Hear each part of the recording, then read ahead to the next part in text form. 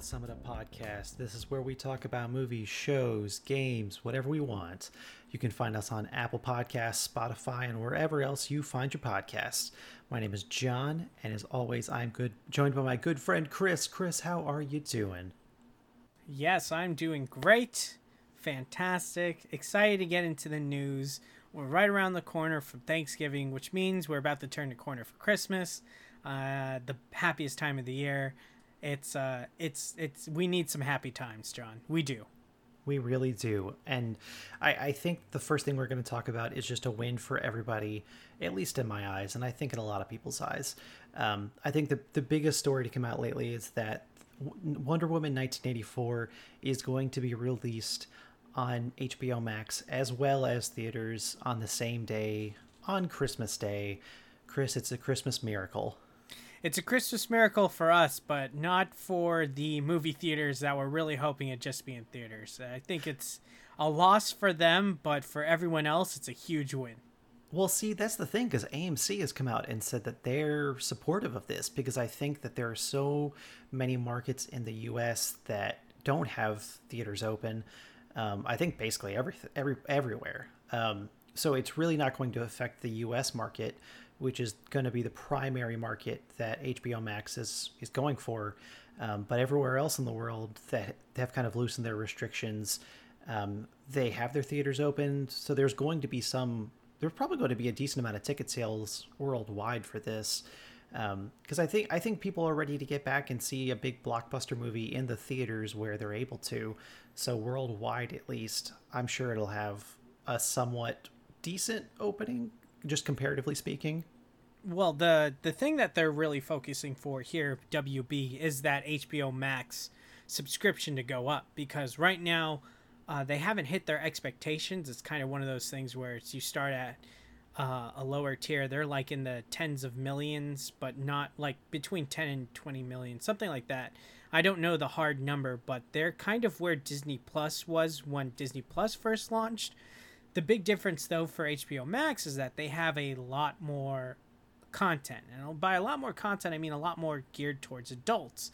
And Disney Plus didn't really have that type of catalog. But Disney Plus right now, when it starts with 15 million subscriptions, now, after a year of being out there in the market, they announced that they have around, over 70 million subscribers, which is insane. And you have HBO Max, which is also more expensive than Disney Plus, and it has a lot more content, and they're just not at that larger streaming number. It becomes one of those things where you say, is Wonder Woman gonna give HBO Max that boost that they're looking for?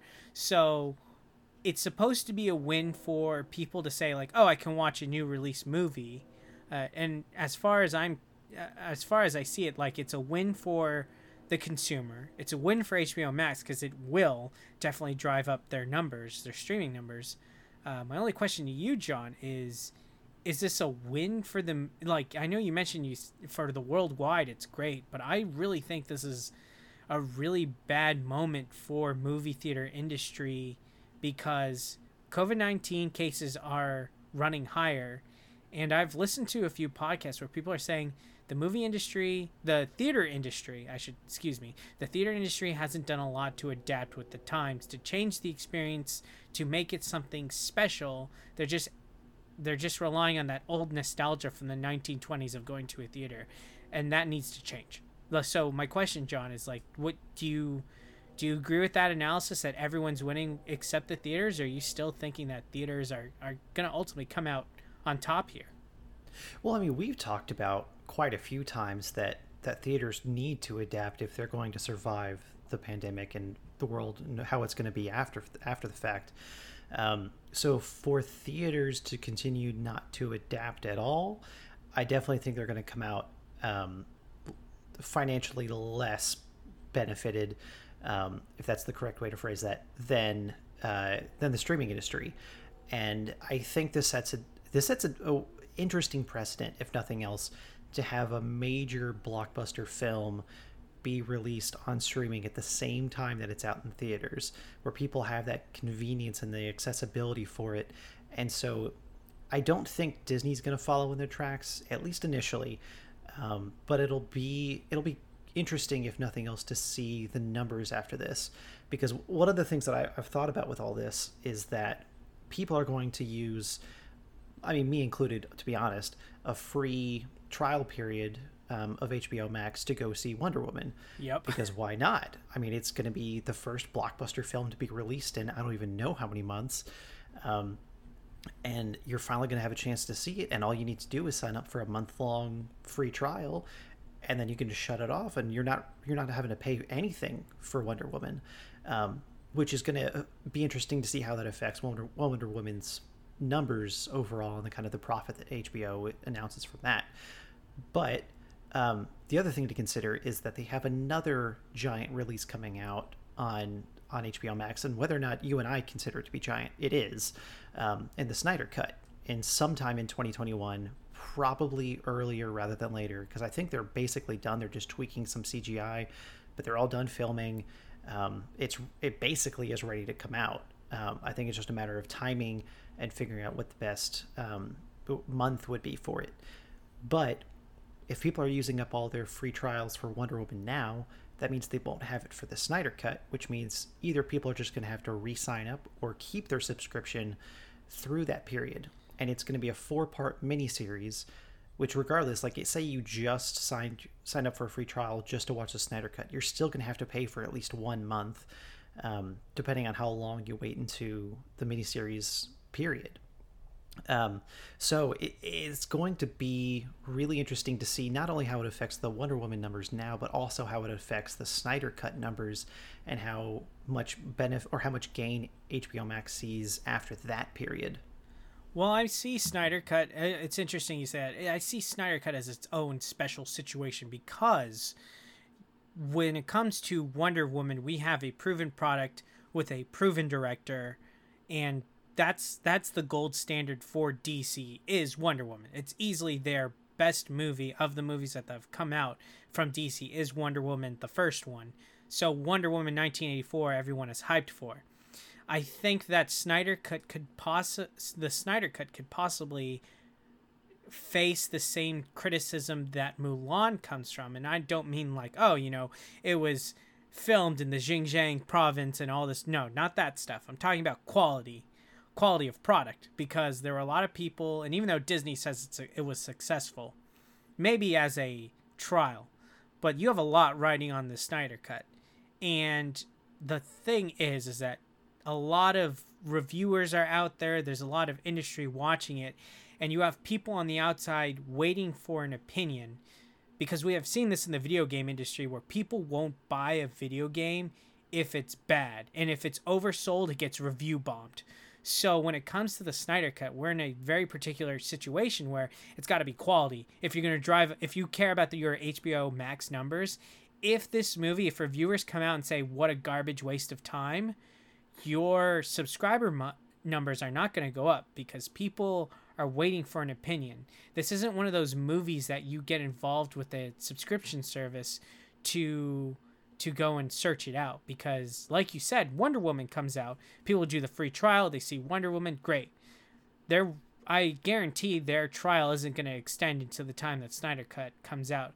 So you're going to miss out on a lot of people trying to use that free trial to see Snyder Cut, and Snyder Cut might deter people away based on reviews, because we live in a time, John, and I think you would agree with this, where reviews are crucially important, and it even relates to executive producer bonuses, because their contract or what they do with the studio, like you need to hit a certain part to get like bonuses. So I find that the Snyder Cut is in a way harder position than Wonder Woman, and I think HBO Max is really hoping that Wonder Woman gets a lot of people on board before Snyder Cut. Yeah, I definitely agree with that. I would totally agree that they're going to use Wonder Woman to keep the hype train going for DC properties in general. And I mean, from everything that we've seen, I think it looks like it's going to be a great movie, as long as they just kind of stick to the great storytelling that Patty Jenkins does, and that they don't try and stuff it full of all these villains and Easter eggs and tie-ins and everything. Just keep it simple storytelling, shot wonderfully, with good character development. What just this kind of conversation, it gets me thinking about DC films and the fact that the Snyder Cut's going to be a miniseries. And to be honest, man, like if it's reviewed well and if it's a good production, it almost makes me wonder how many other properties they're going to go the miniseries route for to have a better longevity for the storytelling and not have to cram it into a 2.5 hour movie. But I think we, with like the Mandalorian, with all these, with the Game of Thrones to a degree, we see all these high profile, high budget productions go for a TV series now instead of a movie. And I think it pays off dividends because you have great storytelling and the opportunity to really delve into complexity with the characters. Well, that's different. I think the argument you're making for is for the new media, where like I'm sorry to interrupt you, but it's just when you mentioned Game of Thrones, I think of that as the new wave of how great stories are told. Breaking Bad did it. It's not like here's what people talk with Mando, where it's like this is today's adventure, or something like that, where you see with things like shows like Friends or Cheers or even Frasier, even though there's a long arcing story that where you watch all the seasons where you get from point A to point B, but it takes forever. We're talking about stories that are so intricate, like obviously a book is what I'm saying because it's based off a book, but there is a lot of stuff that's still stuck in that old media type of executive producer feng shui. I don't know how else to say it, but I think Snyder Cut is that type of old media thinking, and I'm just afraid it's gonna get in the way of higher higher quality production that understands streaming. The Boys is one of those. They get it. That is a good quality product that Amazon has worked hard on producing, and I worry with HBO Max because Game of Thrones was made before AT&T bought HBO. So I'm curious to see if that quality is going to match up, even though we've gotten great series like Chernobyl, the miniseries, Watchmen, which was a season long. I just don't know with the integration of everything that HBO Max is going to be able to keep up that quality when it comes to the small series. Well, and they already have a couple of productions or a couple series in production. I mean, with the Green Lantern series, which is going to be like a buddy cop kind of thing. They have the Batman Year 2 story with the Gotham PD. And so they've already made investments, at least in pre-production, for these miniseries type events. And it seems like they're kind of following Disney and easing into that mix maybe of theatrical releases while also having things on the side that delve into the world a little bit deeper so you get a better understanding and better perspective of where you are. Because I think it's going to be really beneficial if the Robert Pattinson Batman movies are great to also have a miniseries on the side that lets us explore the world even more to give us a better understanding and a better appreciation of the world that they've built with it. As long as it's all great quality. I mean, if it's poor quality and they're just throwing money at things because it has the Batman name on it, then that's a whole other thing. But that's what I'm used to from these old type of style media studios. That's what I think these old executives are thinking with HBO Max. That's why I think they have so much to prove. I'm so skeptical. Yeah, I mean, I think honestly, I'm ready to be hurt again. I mean,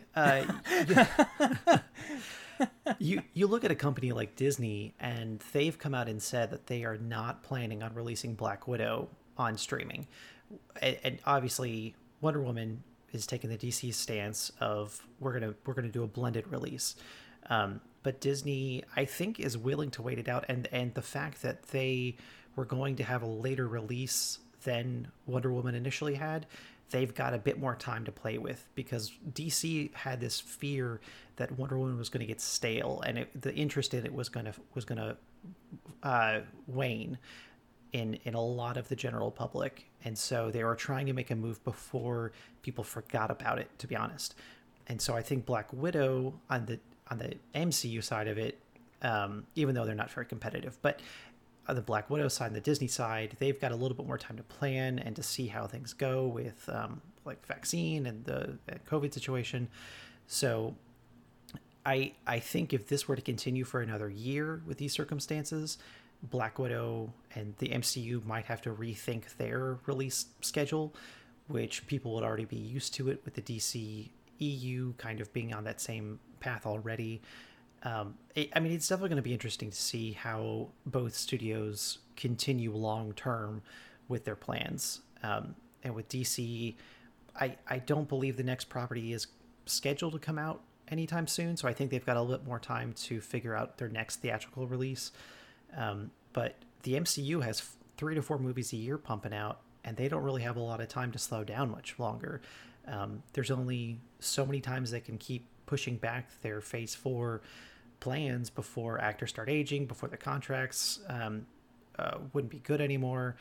And they've really got to start rethinking how they're going to approach theatrical releases in the near future. I think it's a good move. You don't ever want to keep your audience like oversaturated with content. So I think this long wait from the 23 movie Marvel escapade, like the journey and the saga that came through there, I think this long break that we've gotten is playing really well into Disney's hands. But I just want to make a comment that I think you were saying that people's faith in Wonder Woman is Bruce Wayne. It's waning. Yeah, yeah. There we go. Anyways, I think we've kind of oversaturated this discussion, because everyone knows, if you listen to the podcast, you know where people know where you and I stand on this, and it's just, gosh, from a such a technical standpoint, I'm so interested in the money aspect of this. Because I have no faith in just Snyder Cut bringing in people. I think Wonder Woman, you really got to push that for the streaming. I don't know why they're releasing it with the theater. Like this could be their big, this could be their Mandalorian moment, and I really hope AT&T doesn't screw this up. Yeah, and speaking of studios not screwing things up, are we sure about this? Well, I'm not going in order of that. So, oh, okay, cool. So Black Panther 2 starts filming July of 2021 officially. They've come out and announced that. Disney has also said that they're not going to do a digital double for Chadwick Boseman. So they're going to just right off the bat address the fact that that T'Challa is dead, that he's not going to be there. They're not going to have like a body double from like maybe like CGIing somebody's Chadwick's face over somebody else, or just having a shot from like behind him just to establish that he is there for a minute. So I think of all the things to do, this is the best move. Just accept the fact that he's not here. There's nothing that they can do to put him in the movie that would do him justice, that would do the character justice.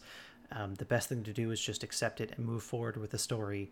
And I like Ryan Coogler is a great storyteller, and I think that he is fully capable of writing a story in a way that pays tribute and homage to Chadwick Boseman, while also pushing the story forward and the narrative forward in an interesting and authentic way. I don't know, maybe it's a little too early to ask this and to think about it, but how do you think story-wise they're going to proceed without T'Challa? Do you think that they're going to pass the mantle on to somebody else right out the gate? Do you think it's going to be like a trial by fire situation or trial by combat situation? Or how do you think they're going to proceed with the story from here? Man, that's such a great question from a situation that I don't think you have to overanalyze. There's not a lot to analyze in this response. It's the right response. It's a great response, and I don't see a point in going into too much of a deep cut about, what they're going to do next. I mean, I'll give my thought, but I think just the announcement itself is fantastic. Yeah. I'm glad they're not going to do the CGI. This is a good move. As far as how the story pans out, how they're going to integrate who's going to be the protagonist of Black Panther, I don't know. And I have a feeling that Ryan Coogler and Kevin Feige are going to do a great job of integrating that into the story. I think they've learned a lot since Thor, with how that went, and obviously with how well Spider-Man went. I think that and even Black Panther, it's not really coming of age, but you get to see a lot of like what it's like to be king of Wakanda, and set up that type of universe. I have full faith, and as far as what's going to happen next, is it going to be a completely new thing, or are we just going to start right at the gate? Oh, this is the new leader of Wakanda. I don't know, but I trust whatever decision they make. I just overall praise the decision to not do a body double for Chadwick Boseman. Yeah, 100%. I think I've got my money on Shuri taking over the mantle, just with how they're pushing for younger Avengers in the future, like Miss Marvel series, like the She-Hulk series with Jennifer Walters. A lot of these characters that they're bringing in Phase 4 and 5 are younger. And so I think you could give it to M'Baku. Yes, but that's my money, is M'Baku. And I think he would be a good choice. But I think that if you're going for like a more of a young Avengers build up for the future, because they've got Stature now, they've got Spider-Man, they've got Shuri, whether or not she's going to be Black Panther or not. You've got Miss Marvel. You have all these younger characters they're introducing, and it all kind of leads towards a young Avengers story with Kang the Conqueror potentially being the next major antagonist. So you have all these things kind of funneling towards this one direction. And I think if they're going for longevity, I think Shuri's the right way to go. But there are that's the thing about this universe that they've established, and this world they've created, is that they have so many great, interesting, and well-developed characters that we could have a real solid debate over who could take over the mantle, because there are so many great options. And I think that says a lot about the writing and the acting and the world they've built, because there's not a lot of other franchises out there that I think we could have this talk about, where they have such a strong cast, that you have 3 or 4 different options that could take over this mantle that people could have legitimate arguments for. And it would be a real authentic passing of the baton on to the next person.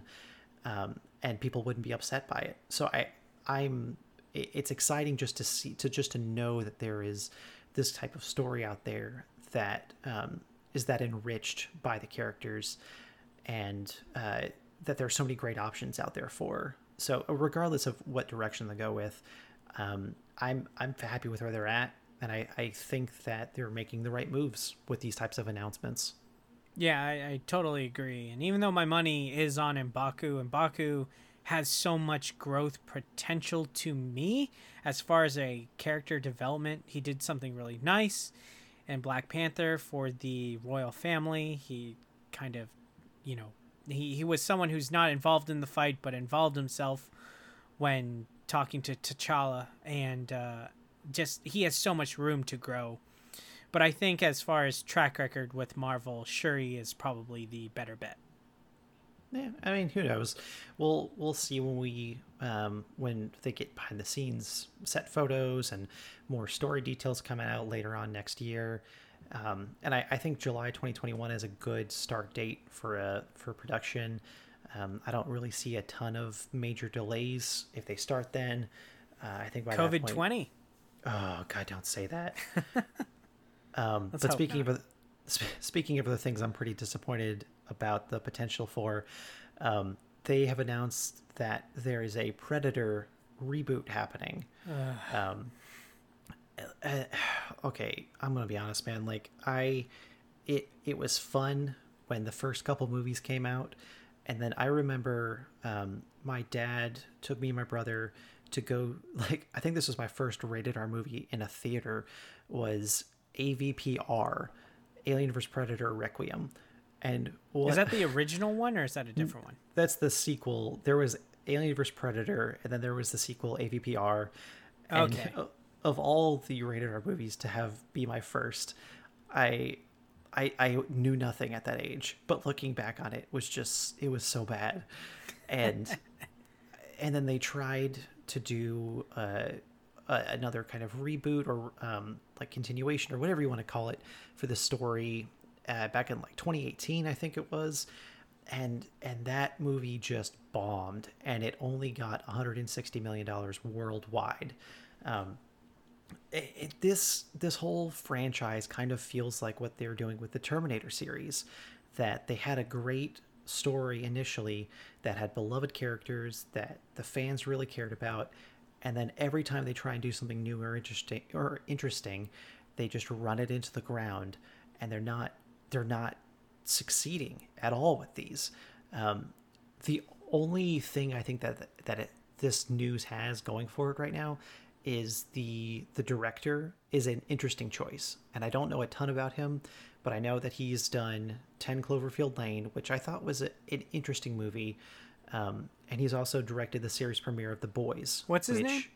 His name is, I believe, his name is Dan Trachtenberg. Okay.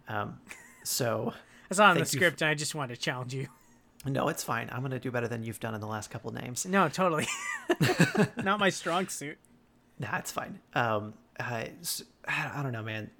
I'm not super amped up about this. There's only so many places I think we can go with this before it just continues to get stale. And I don't know. Did the Predator series, was it ever significant for you? Were you ever into this at all, or is this something you have like just zero interest in?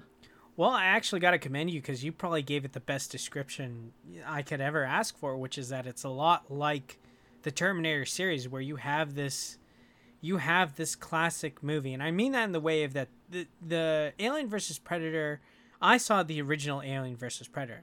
I never saw the sequel or anything like that. And plus, I just wanted to say as a side note, my first rated R movie was Catch Me If You Can because my mother and sister wanted to go see it, and I was very young at the time. So, yeah, very different first rated R movies. But I would say that this is a movie. The Predator series is locked in the idea of an 80s movie, and I hate this idea that we have to modernize it without changing anything about it. It's like you're making another 80s movie, but it's so bad, and I don't understand how you get a movie like we've had so many remakes. Total Recall did a remake. It's like Hollywood has no ideas to do it right. And then, oh yeah, here comes George Miller, who makes another addition to his series called Mad Max, which was fantastic. Easily one of my favorite movies. It's probably in my top 10, Mad Max Fury Road. And I'm so confused on how directors just don't capture that same nostalgia in a new lens. And so when I see this idea that there's a Predator reboot, I instantly am thinking, oh, it's another Total Recall. It's going to be terrible. So, I mean, I have no expectations for this movie. I absolutely think it's going to bomb. And whatever interest they're getting from it, it's not anything to put the director down. But a Predator video game was released this year, and it did really, really well. I think it was Predator Hunting Grounds, where it's like, there's 4 of you, and you're going into this village, and the Predator, you're trying to take down the village because it has like a bunch of insurgents in it, or it's a camp, not a village. You're trying to kill all the insurgents to get like some information, and at the same time someone plays as a Predator, and they hunt and kill this team of 4 people, which is a really cool dynamic. Video games have been amazing during the pandemic. So if you are trying to make a new Predator movie based on that type of experience in a video game that has a wonderful mechanic and bringing back the lore, I think you're going to fail. It's a cash grab. And I'm tired of these stupid 1980 reboots that just fail. And there's only a few people who do it right. And 2049 is a great example of someone who knows it right. Same thing as Mad Max Fury Road. I have no faith in this. Well, you make a really interesting point there, where rather than just doing like a Terminator kind of retelling or reimagining of like one specific plot point and then completely spinning off into a whole new direction, you have those great examples of sequels that not only continued the story but like enriched the entire world that they first established. because those were spectacle movies. Those that they weren't just stuck in one little place, and the story was so self-contained. They traveled all over the world. There was so much depth given to the setting that they established, and those were, I think, genuine love stories to the originals, while also recognizing what made them so successful, so that they could continue for a new generation. It's got the Die Hard bug, Yeah. there's only so many times I could see Bruce Willis do the same freaking thing. You need to do something different, and a lot of movies just Terminator's the same thing. It's like, oh, we're gonna focus on Sarah Connor or something like that, and it's just like, I'm so tired of you going back to the same character without expanding the universe. It's lazy. Yeah, but see, that brings up another interesting point of, is it even in the right medium? Are these stories that they're trying to tell with this type of material suitable for movies, or did they already establish in a theatrical setting what they could tell, and now they need to just move on into a better medium? Because I think when you have a great game that's set up like a Predator movie and that concept, I see what you're saying. think, yeah, like, have a whole series of games based off of that, because then people expect the same type of like basic mechanics in the sequels. Like, how to shoot, it's going to be a first person shooter, that you're going to be hunting somebody in a jungle or in a city or somewhere, or alien planet. And so, like, there are things that I think are more naturally accepted from release to release. Like, people continue to buy Call of Duty games, even though it's the same basic thing over and over and over again. And I kind of feel the same way about Halo, but that's a better example of enriching the world that they've established. We'll have to do another podcast on that subject so we could go over it. Yes, because it is so fascinating to me as someone who played Call of Duty and never played Halo, but I follow the what's the word? I follow the communities of both schools of thought, and the things that have happened to those franchises are just so fascinating to me. I just love learning about it. It's storytelling, it's game design, it's a lot of different things. But to go back to your point, like when you talk about, is this the right medium for it? Absolutely, it's the right medium for it. But we don't know anything about the Predator homeworld. We don't know why they're coming to Earth, except to hunt. But what is there a thing about, how like the Vikings would go and raid places, and they did it for the idea of, like, to get to Valhalla. There was so much pillaging and raping, which raping is bad, pillaging is bad, murdering is bad. But there was a culture set up behind it that is remarkable. The pantheon, the gods, and all this stuff. And you don't have that with Predator. That's the thing. It's lazy. There, you have not expanded the lore of Predator. It's an alien that hunts people down, kind of like, what is it, the short story, the Greatest Game, or whatever it is, where someone's hunting another human being on an island. We get that with Predator, and what else do we know about the Predator? What do we know about his species, his homeworld? What are you doing to get to the final big bad?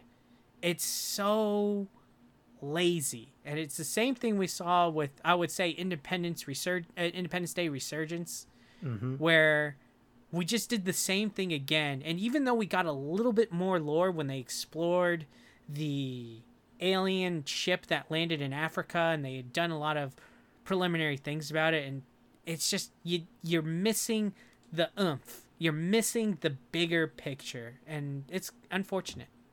I don't think it's about, just to clarify my point, I don't think it's about the medium. I think it's about the universe, and they're significantly failing when it comes to the Die Hard universe, the Terminator universe, the Predator universe, the Alien universe. I would say the same thing too. You gotta give me something that is of more substance. Yeah, that's very true. We don't understand the motive behind, like, the greater motive behind what the Predators are trying to achieve. Yes. Besides just being the best Predator, which is a very simplistic point of view, and I think did well in the 80s for a movie or two. But you're right, that concept gets stale really quickly when you don't try and re-examine it or put it in a new perspective at all. When you just keep rehashing it over and over and over again and expecting a new result, that's called insanity, and that doesn't make for a great movie.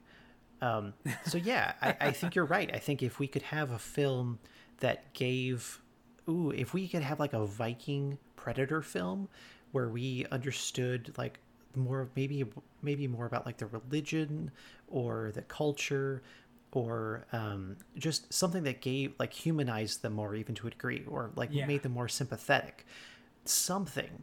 I mean, I'm not saying that you have to root for the Predator to go and succeed, but if you at least understand what they're doing and where they're coming from, and then it's not just a random killing machine that wants to be like collect skulls for every world that it's been on, then that makes it more interesting to watch. We get that And from Planet of the Apes.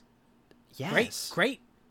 Obviously in a different context, very different, but like you have creatures you don't understand, they take over, and you're like, why did this happen? They're monsters. It's like, no, they're not. Like, they did it because they had to survive. yeah, they did it out of retaliation for what the humans did to them, and they're just trying to have their own culture off on their own independently, but humans kept screwing it up.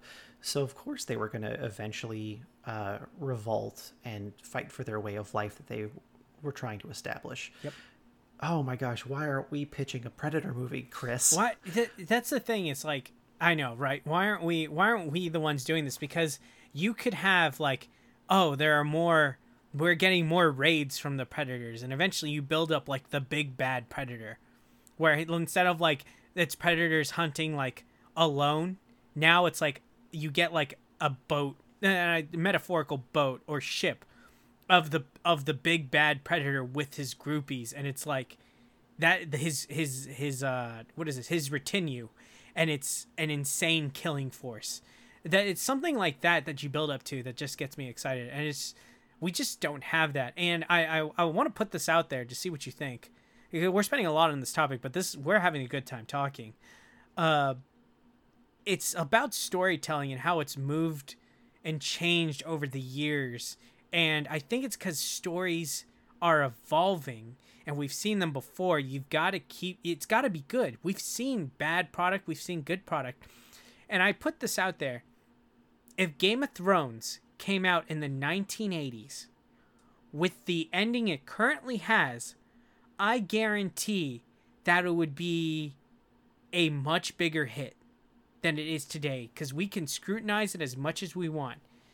But I think in the 80s, a story as grand as that, as insane as that, the politics, the human emotion, and even the way it ends, I think that because of stories still evolving, we're still not where we are today, where we can say like, oh, they could have done this, they could have done that. That doesn't make sense. I think in the 1980s, an American populace, a world populace could have watched that series and think it's the greatest. It's better than Breaking Bad. It's better than the Iliad. It's better than the Odyssey. Is that an insane assertion, John? I mean, I don't know about better than the Odyssey, but I do get your point, though, of it's about perspective and the kind of content that you're used to. And if we're continuing to get fed these interesting, well-developed stories like Breaking Bad, then eventually when something that isn't evolving gets told, it's not going to be as interesting, because we as an audience have moved past it. We are hungering for something more that has more depth, that has more intrigue. I think The Boys did a great job of that in evolving and moving the superhero genre forward in a much more interesting way that gave you something else to think about. Like, what if these people that were thought to be heroes and gods were actually horrible people that just put on a great facade? And that's a really interesting take on it, and a really interesting perspective for a show that helps us re-examine what we've already thought. So I don't know. I hope for the best, but I expect the worst. And I think that, yes, I don't know. Maybe it'll be okay. Probably won't be, but at least it'll be something. Come on, for it's us gonna to be talk terrible. about. Don't lie. Don't try and fool yourself. You know it's gonna be bad. I know it's gonna be bad. It's gonna be bad, John. Let's not beat around the bush here. You know what I thought was going to be bad, but ended up being pretty okay? Oh yeah, give it to me, baby. The Star Wars Holiday Special. Yes. I had a chance to watch it. I think the day that it came out, and I know that we've talked about this once or twice before already. And my initial thought for it was that it was just going to be cheesy, and it is, and like Yes. just made for kids and not great storytelling. But it was fun. I mean, it wasn't anything groundbreaking, but it was like one of the first non Lego movies that I've seen, and I thought it was interesting, and took a bunch of jabs at the Star Wars fandom and plot points that they've already set up, and it was fun to watch. Yes. I don't know, man. What were your general thoughts on it? Yeah. Was it good? Yes. Was it great? No. Was it fun? Yes. Was it bad? No. Like, this is above average for me. It was fun to watch. I might watch it every year around Christmas time just to get a laugh because it's a lot of meta humor. You got to know what you're getting here, and it's a Lego movie with that isn't as deep. It's 47 minutes long. There's some jabs in there that make fun of the prequels. There's stuff that make fun of the sequels. It's a time hopping adventure, and I gotta say, like, it's good. It's good. It's not anything. You're not gonna like walk away from it being like, oh my gosh, like it solves so many of my issues with this, and storytelling is amazing. No, it's not that at all. It's just a fun ride, and I really enjoyed it. I really enjoyed the jokes, even like the thing where Palpatine's being thrown down the reactor shaft, and then he has the epiphany. It's like, hey, maybe I need to change my ways, and then he dies. There's just, it's, for me, it just hit in a different way. I was like, this is something the fan base can get around, and if someone's going to critique this to heck, and think that it's terrible and all this stuff, then you're not really moving this fan base forward, because they make fun of the sequel movies a little bit too, which is something we need, because that's what's supposed to be serious.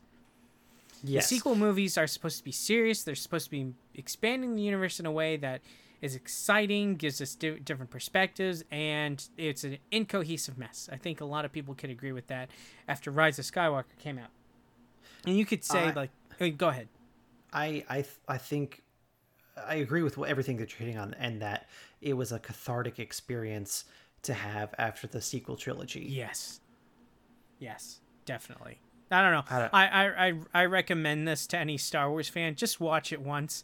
My only gripe was that at the end of it, Yoda was in like a holiday sweater and a bolo hat, and I was just like, that's a little odd. But if that's my biggest gripe about what I watched, then so be it. That's not a bad one. Yeah, I mean, they had a little Rudolph the Red-Nosed Reindeer moment where Leon Yoda shows up at the end, and he's the narrator. And I mean, it's that setup. It's nothing that we haven't seen before. It's not going to win any Oscars or anything, but it was a fun movie. I don't know. I mean, and it was interesting that something that is, I mean, it's not canon. Like, obviously, this stuff didn't happen. But they did confirm that Finn is Force sensitive. Oh, sorry. Spoiler thoughts. That's whatever. You got to go see it. Whoever, like, we're not telling the jokes. We're just telling the general plot, what you would understand. Yeah.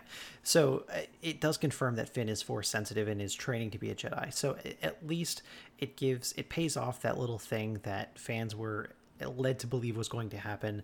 And it does it in a little fun, unique, Lego-y way. I don't know, man. I mean, there's not a whole lot to talk about with that. But I don't know. It was fun. I know I keep changing the octave in my voice to talk about the Star Wars Lego movie. Is that Mark Wahlberg I hear on the other line? Hey, I mean, yeah, it was. Okay, well, whatever. I tried too hard. I'm sorry, Chris. No, that's all right. I would do a terrible Mark Wahlberg. But no, this did a better job showing Finn is Force sensitive than Rise of Skywalker. And that is cathartic, yes, but please watch this. Like, it's a palate cleanser from Rise of Skywalker. God, that movie is so hard. I rewatched all the Star Wars movies with Solo and Rogue One. And God, Rise of Skywalker is so bad. I still can't get over how like I used to rip on the Last Jedi. The Last Jedi is better now for me, but God, it's the Last Skywalker is so bad. The fact that I get more enjoyment watching Finn mess with the training droid and just be like, yeah, he's force sensitive, and I just never got that big like, wow, Finn is force sensitive, and it's just like him having a sense. Like Yeah. it's just it's so the way they do it is just so bad. Like in Return of the Jedi, which is my favorite Star Wars movie, when Leia's like, he wasn't on there, I felt it. The reason why that works is because we hear in the story Luke say, you have that power too, and she's like, what? I don't understand. You have a power I can't even imagine. And he's like, in time you'll learn to use it. Like, it's in your face, like, hey, guess what? Leia's force sensitive. We don't really get that moment with Finn, which is just, it's heartbreaking. But anyways, That's very true. we could rip on Rise of Skywalker forever. You got any more thoughts on the Lego holiday special? It was fun. It was fun. Watch it once and then watch it every year. Watch it every year for the rest of your life. Yeah, just don't watch it with the saga movies, you know. Speaking of traditions, Yes. the next holiday that's coming up is Thanksgiving. And so in preparation for this, I was trying to find, because we talked about Halloween movies around Halloween and the traditions around that holiday. I love the And conversation we're about to have. And we're going to do this. We're going to do the same thing with Christmas. So I'm thinking, well, it's a holiday that's sandwiched by two great holidays that have great movies that are well known and that are super enjoyable. So there have to be some Thanksgiving movies out there, and there I went through and read multiple lists of like 30, 40 or Thanksgiving movies, and none of them make any sense. Except for one. Except for one, which I haven't seen, and I'm going to give you that credit. But it's so crazy that there's this huge holiday that has no real traditional movies behind it. I mean, Groundhog Day even has a movie, and Thanksgiving doesn't have a good one. Like, Flag Day is going to have a better movie eventually than Thanksgiving. Oh no. No, don't say that. The movie that's associated with Thanksgiving would be better than anything for Flag Day. I don't know, man. Who knows? But you have your pick, which is good, and I think probably If the it's top the one only on any pick. list. Yeah, it has to be. The best one that I could come up with is Blindside, because it has one good Thanksgiving scene in it, and then that's it. And that sums up basically the rest of the lists that I've seen so far. Of there's just one scene, or it's a Hallmark movie, then that doesn't really count. But I mean, so okay, I don't want to keep beating around the bush. What is your good Thanksgiving film? It is planes, trains, and automobiles. I was going to say the expletive, but no. Planes, Trains, and Automobiles with John Candy and Steve Martin. A classic, fantastic, great comedy that just, it's situationally genius. It's like when you watch Ghostbusters and you're just like, wow, everything about this hits. Even today you watch Ghostbusters, you're just like, this is classic Harold Ramis, and it's the apex of comedy when it doesn't have to be like, what is it, the Sherlock Holmes movie that Will Ferrell did. It's nothing like that. There's just, it's down to earth comedy that you could see yourself in those situations. You could see people that you know that could fit that mold. And Planes, Trains, and Automobiles hits that in the two extremes of Steve Martin, who's the businessman, kind of low key, needs to have it go like it needs to fall into place. There's a weird what's the word? There's a weird type of control to the world. There's a weird type of expectation that needs to be met. Whereas John Candy is a hustler, he goes with the flow. If it doesn't work, he fixes it, and there's a reason why. It's a great movie. It's got a really heartwarming but also sad ending. It is a great way for people to really come together who are like both type A and it's type A, type B personalities coming together and going through this journey and eventually being friends. It's easily one of the best holiday movies out there. It's the only holiday movie for Thanksgiving, and I would recommend anybody to watch this movie. Which brings me back to the idea of like, I know they're trying to do the remake of it with what is it? It's Kevin Hart and Will Smith, and I want them to be successful. Hell yeah, but this movie, like, if you screw it up, it's just it's gonna be incredibly laughable. You know, this requires a lot of care. This is not like your typical what is it? It's not like those movies those Christmas movies that came after like 2003 that were all the same gimmick, and you're like, oh, it's not the same thing. This isn't Jingle All the Way. This isn't the Santa Claus. You know, these classic movies that you know and you grow up with that are Christmas movies. Christmas Vacation. We just got a terrible batch of bad Christmas movies. Like there's one with what is his name? There's one called like Deck the Halls with like Danny DeVito and I don't know, what is that? I forget. He played Ferris Bueller's Day Off. Sure. Yeah. Okay. Whatever. But I watched that. The movie gets boring. Blah blah blah. Anyways, yeah. Planes, Trains, and Automobiles. Go watch it. It's so great. Yeah. That's my movie pick, John.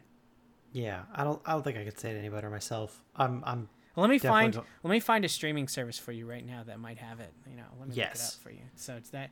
So just like I told you, hey, you can go play this video game on your phone. It's really easy. Still haven't done that. Maybe you'll watch. Maybe you'll watch a movie. I'm sorry, Chris. Yeah, I will, and I'm gonna continue to think about playing Knights of the Old Republic. Right? Very good. Yes, I did remember. I haven't forgotten. I did forget that the Planes, Trains, and Automobiles remake is in the works, so thank you for bringing that up, even though I know we've talked about it before. You can rent this movie for $2.99 on YouTube. It's on the Amazon Prime premium subscription. God, John, just go see this movie. No, well, I have Amazon Prime. I can watch it on there. There you go. Is it the premium subscription? I don't know what that means. I assume that it means the one you pay for. That's the one I pay for. So there you go, John. Go grab you some Planes, Trains, and Automobiles. So good. I will do that. I might watch it after we're done here. You should. It's going to be late and you're going to be up all night, but that's fine. It's Friday, John. Come on. That's I mean it's Sunday. I mean it's Monday. I mean, yeah, it's Monday. It's Monday morning, 9 a.m. Whenever you're watching. I got all day.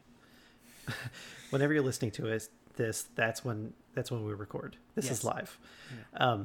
So I want to talk about some other traditions that we have for Thanksgiving, because I think everybody's household is different. We all do our own unique things, but I do think that there are things that kind of transcend each household that everybody kind of does together. So talk to me a little bit about some of the things you and your family do and make traditions out of in Thanksgiving. Well, it's very weird for me because I have my parents are separated, and so it's one of those things where it's like I get 2 Thanksgivings, but on my mother's side, which is more Latino, it's more, you know, we've done the traditional Thanksgiving a couple times, but with my dad's side of the family, we've always done traditional Thanksgiving. Now the difference is that I'm used to having Thanksgiving at like 5 o'clock, 6 o'clock. But then when my dad remarried, we kind of went to the traditional, what I think is traditional, like the real American way is like, hey, we're having Thanksgiving dinner at 3 o'clock. And then when we started doing that in my teens, and it kind of set up the thing where it's like, oh, you know, I have all this time to hang out with family, even though we don't have a lot of family in the area. You talk, you gather around. This is a family tradition. You have your turkey and stuff at 3 o'clock. But more in the Latino and Portuguese sense of family that I know, they mostly eat dinner at like 5. So I think like traditional Caucasian, it's not to put a label, but it's just what I observe. What I observe is like the Caucasian Thanksgiving is like, hey, we're going to have dinner at like 2 o'clock, 3 o'clock. And then for like more Latin cultures or Portuguese cultures, it's like, hey, we're having dinner at like 6 o'clock. So there's a little bit of a dynamic. And I think the reason why is because NFL football games in the afternoon. I don't know if that's a thing, but I like watching the footballs. You know, I learned to do that in college, was to care more about the NFL.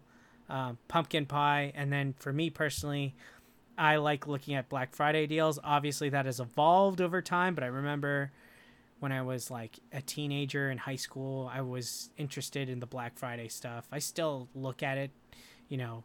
I'm not the one who's going into Walmart to fight the old lady for the Tickle Me Elmo. I don't like that, but I do looking at deals and be like, when can I go and get this and not get in a fight?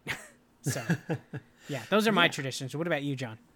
Yeah, I mean, I have lived away from my parents and my family for like 11 years now, but it was always a big tradition to get the whole family together, and with my family, that's pretty big. That's a lot of people, but it was great because we would just cram into, for Christmas and Thanksgiving, we cram into my grandparents' house that is way too small to host 30 or 40 people, and we all bring dishes, we all eat a ton of food, we sit around and we talk, and I think the reason why a lot of people eat dinner or eat Thanksgiving dinner at 2 or 3 o'clock is because they starve themselves during the day, they save it up, and that's the one meal they eat the whole day, and it's worth it. But it was just all about getting people together, having everybody in one room, because we have an aunt and uncle of mine have moved away. He was active military for a long time, and they live across the country now. So like bringing people together over video chat or in person, or just having everybody being able to communicate in one room was always really big for us. And I mean, like you had the football game going on in the background, but that was never like a big gathering reason for us. But I will agree that Black Friday shopping and Cyber Monday was definitely a big thing. And I do remember like when you would get the Black Friday physical catalogs, and just being able to like turn the pages in those and have it be tangible and something you could hold in your hand. And as a kid, I don't know why, but I do the same thing now, where like you look through something and you know that you're never going to buy it, or you don't have the funds to buy it, or it's just so out of your reach. Like, yeah, that's great. I would love to save $500 on a $3,000 TV. Of course I would. That sounds like a great deal. But you know, that's never something you're going to actually pay for. It's the same thing. Like I love nowadays, like I've been scrolling through the pre-Black Friday deals looking for good electronics that I don't need and I don't want to pay the money for, but it's just that fun, like, look at the deals out there. What could I pay for and save the money on that I would actually be spending money on anyways? It's such an American thing too, like, and I think it starts with like, what is it that they call like the Sky Mall, like catalog that's been around for like forever, and Americans just, we love to look at stuff that's on, we like catalogs. I don't think they do that. Obviously they do it in other countries, but we take it to a huge extreme. And pound for pound, John, back in those days, what was the best catalog for Black Friday's deals? Best Buy, right? Yeah, I'd say Best Buy, or I think just because we had it around the house a lot, like JCPenney would always be one. Oh man, clothes. Just clothes, but then like you also had like the mix match of stuff, and like it had a little bit of everything. Best Buy top tier for me. Because I looked at electronics. I didn't like for clothes, you know, now I think top tier for clothes Black Friday, Kohl's. Yeah, we had like an LL Bean magazine that we would always look through. That was a big brand in our family as youngins, was LL Bean. But yeah, no, Best Buy electronics 100%, especially nowadays. Just it more and more has been cemented that I'm going to continue to look at electronic things that I don't need, but I really want, and that's fine. You know what they say, like when you get older, you talk about more mundane things. And here we are talking about like, oh my gosh, the catalog. Like I bring this up like, oh, Black Friday browsing. It's so much fun. It's like, how mundane is of a conversation is that? It's just like, I think that in itself is a really weird thing as we get older. It's like, oh, how was the weather today? It was windy. Whoa. It's small talk, but I don't know. I find it interesting to talk about, you know. Back in my day, we had catalogs. We had catalogs. the family would gather together on Wednesday to get ready for Thanksgiving the next day, and we'd go over what's going to be on the Black Friday sale. Back in my day, Black Friday was on Friday. Not Thursday, not November 1st through Thanksgiving, which is what they're doing this year, which I find insane, but, you know. Yes. We love to spend money, baby. Dollar bill, y'all. What a great closing thought to end the show on. Dollar bill. Dollar bill, y'all. So thank you guys for tuning in this week. Chris will be back in the driver's seat next week. No, I won't. See you. Oh, that's right. We're not doing it because of Thanksgiving. Thanksgiving, baby. Thank you, Chris. We are skipping next week, but the next time we get together, Chris will be back in the driver's seat, but it will be December. So thank you guys for tuning in, and we will talk to you guys later. Gobble, gobble. Bye.